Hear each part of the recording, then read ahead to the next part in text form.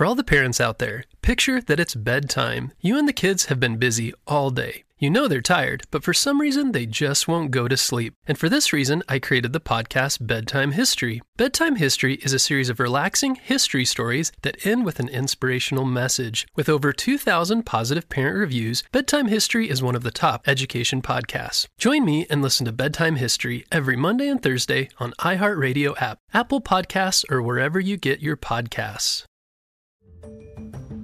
Hello, Critter Protectors. Mr. Jim here, and welcome to Kids Animal Stories, a place where there's always a mystery and adventure around every single corner. If you love critters of all shapes and sizes, I need you on our Critter Protector team. Join our adventure as we learn about critters from around the world and in our backyards. Well, my friends, are you ready for today's adventure? Me too! Let's go!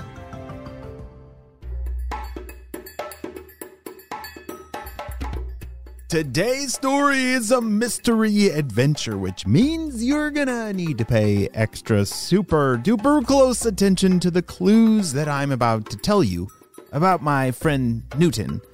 Do you think that you can solve the mystery of who is Newton? Newton was a very happy, slimy critter.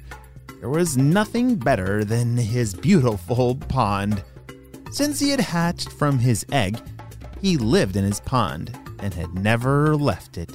It was home sweet home. Newton's pond is in California, between the Santa Monica Mountains. It was a freshwater pond that housed a lot of different species of animals. Newton had a lot of different types of friends that lived in his pond with him. Good morning, Carl, Newton called out to his friend. Carl was another slimy critter, just like Newton. They were both amphibians. Oh, wait a second. That's good to know. I thought they were maybe fish, but amphibians are not fish. Let's keep listening. They hatched from their eggs around the same time and had grown up together. How's it going, Newton? Carl called back from his little home a few feet away. Newton and Carl never missed a good morning shout to each other. Newton was very excited today because he was turning 3 months old. He had been born exactly 3 months ago, and he wanted to do something very special to celebrate. It was early summer in California, so it was starting to get pretty hot outside. I wonder what I could do today to celebrate my 3-month birthday. I'm a whole 3 months old. That's getting pretty ginormous, thought Newton. He wanted to make sure today would be very special. Do you remember when you turned 3 months old? Me neither, but I guess for Newton, it's a big deal. Newton had been born with a tail and gills, so he could breathe underwater. His tail propelled him through the water almost like fins would do for a fish. Wait a second, he had gills? I thought he wasn't a fish. Oh, but Newton also had arms and legs too.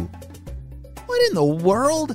This is so confusing. What kind of creature has gills and arms and legs? Have you ever seen one of those? As Newton was wondering what he could do today, his friend Carl came swimming over. Carl looked just like Newton.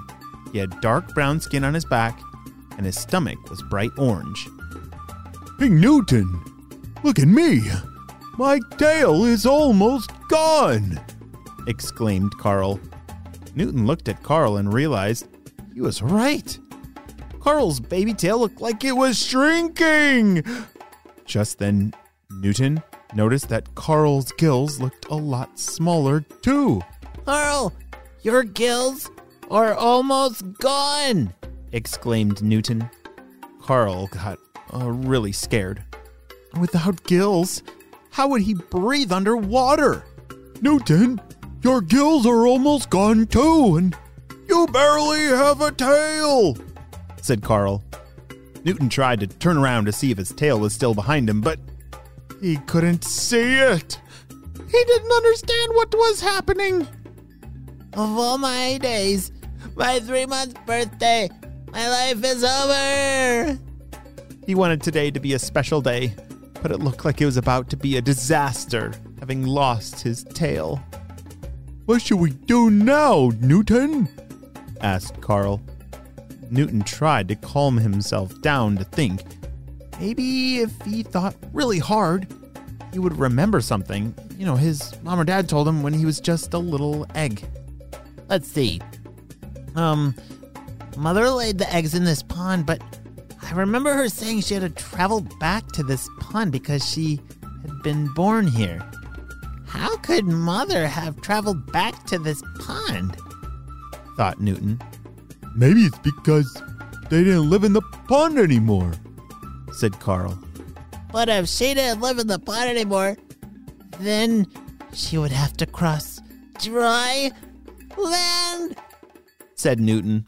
Suddenly he remembered Mother and Father didn't live in the pond because they could breathe the air outside of the water. I remember! Mother and Father said that one day we would leave the pond and live on dry land, just like them. This must be how it happens. Our swimming tails and gills must be falling off or being shrunken by an alien. No, not an alien. I don't know, but they're going away, and so maybe we can go try walking on dry land. Do you think we're ready? It's getting harder and harder to breathe in the water now without our gills. Well, there's only one way to find out. Newton led Carl over to the shallow end of the pond.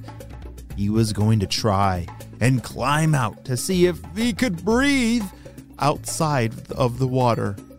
Carefully, he started to climb on the rocks of the bottom of the pond so he could make his way to the surface. Newton got closer and closer to the surface. Carl wanted his friend to think he was brave too, so he started to follow Newton up the rocks. It took a while, but they both finally got to the last rock before reaching the world above the water. Newton looked at Carl and smiled. I'll go first, you know, if you want me to, said Newton. Carl nodded his head, but then he remembered he wanted to act as bravely as Newton. We can do it together on the count of 3, said Carl. Newton smiled back and began to count. He was ready to see the new world outside of his pond. 1, 2, 3, said Newton as they both lifted their heads out of the water. What in the world will happen next? Will Newton and Carl be able to breathe out of the water? Or were they all wrong? This could have been like their worst mistake of all time. I'm not sure what's going to happen next, but we'll have to wait and see what happens on the next episode of Kids Animal Stories. Great job. You listened all the way to the end, and I want to give some special shout outs to my critter protectors. I want to say hello to Mackenzie from Arizona, and Juliet and Isabel from Colorado, and Jensen from Texas. I'm so glad that you're all critter protectors. We definitely could not protect all the critters in the world without you, my friends. If you want to become a critter protector, check down in the show notes below with your parents and have them fill out the form so we can send you your badge in the mail. I'll see you next time. Bye. For all the parents out there, picture that it's bedtime. You and the kids have been busy all day. You know they're tired, but for some reason they just won't go to sleep. And for this reason, I created the podcast Bedtime History. Bedtime History is a series of relaxing history stories that end with an inspirational message. With over 2,000 positive parent reviews, Bedtime History is one of the top education podcasts. Join me and listen to Bedtime History every Monday and Thursday on iHeartRadio app, Apple Podcasts, or wherever you get your podcasts.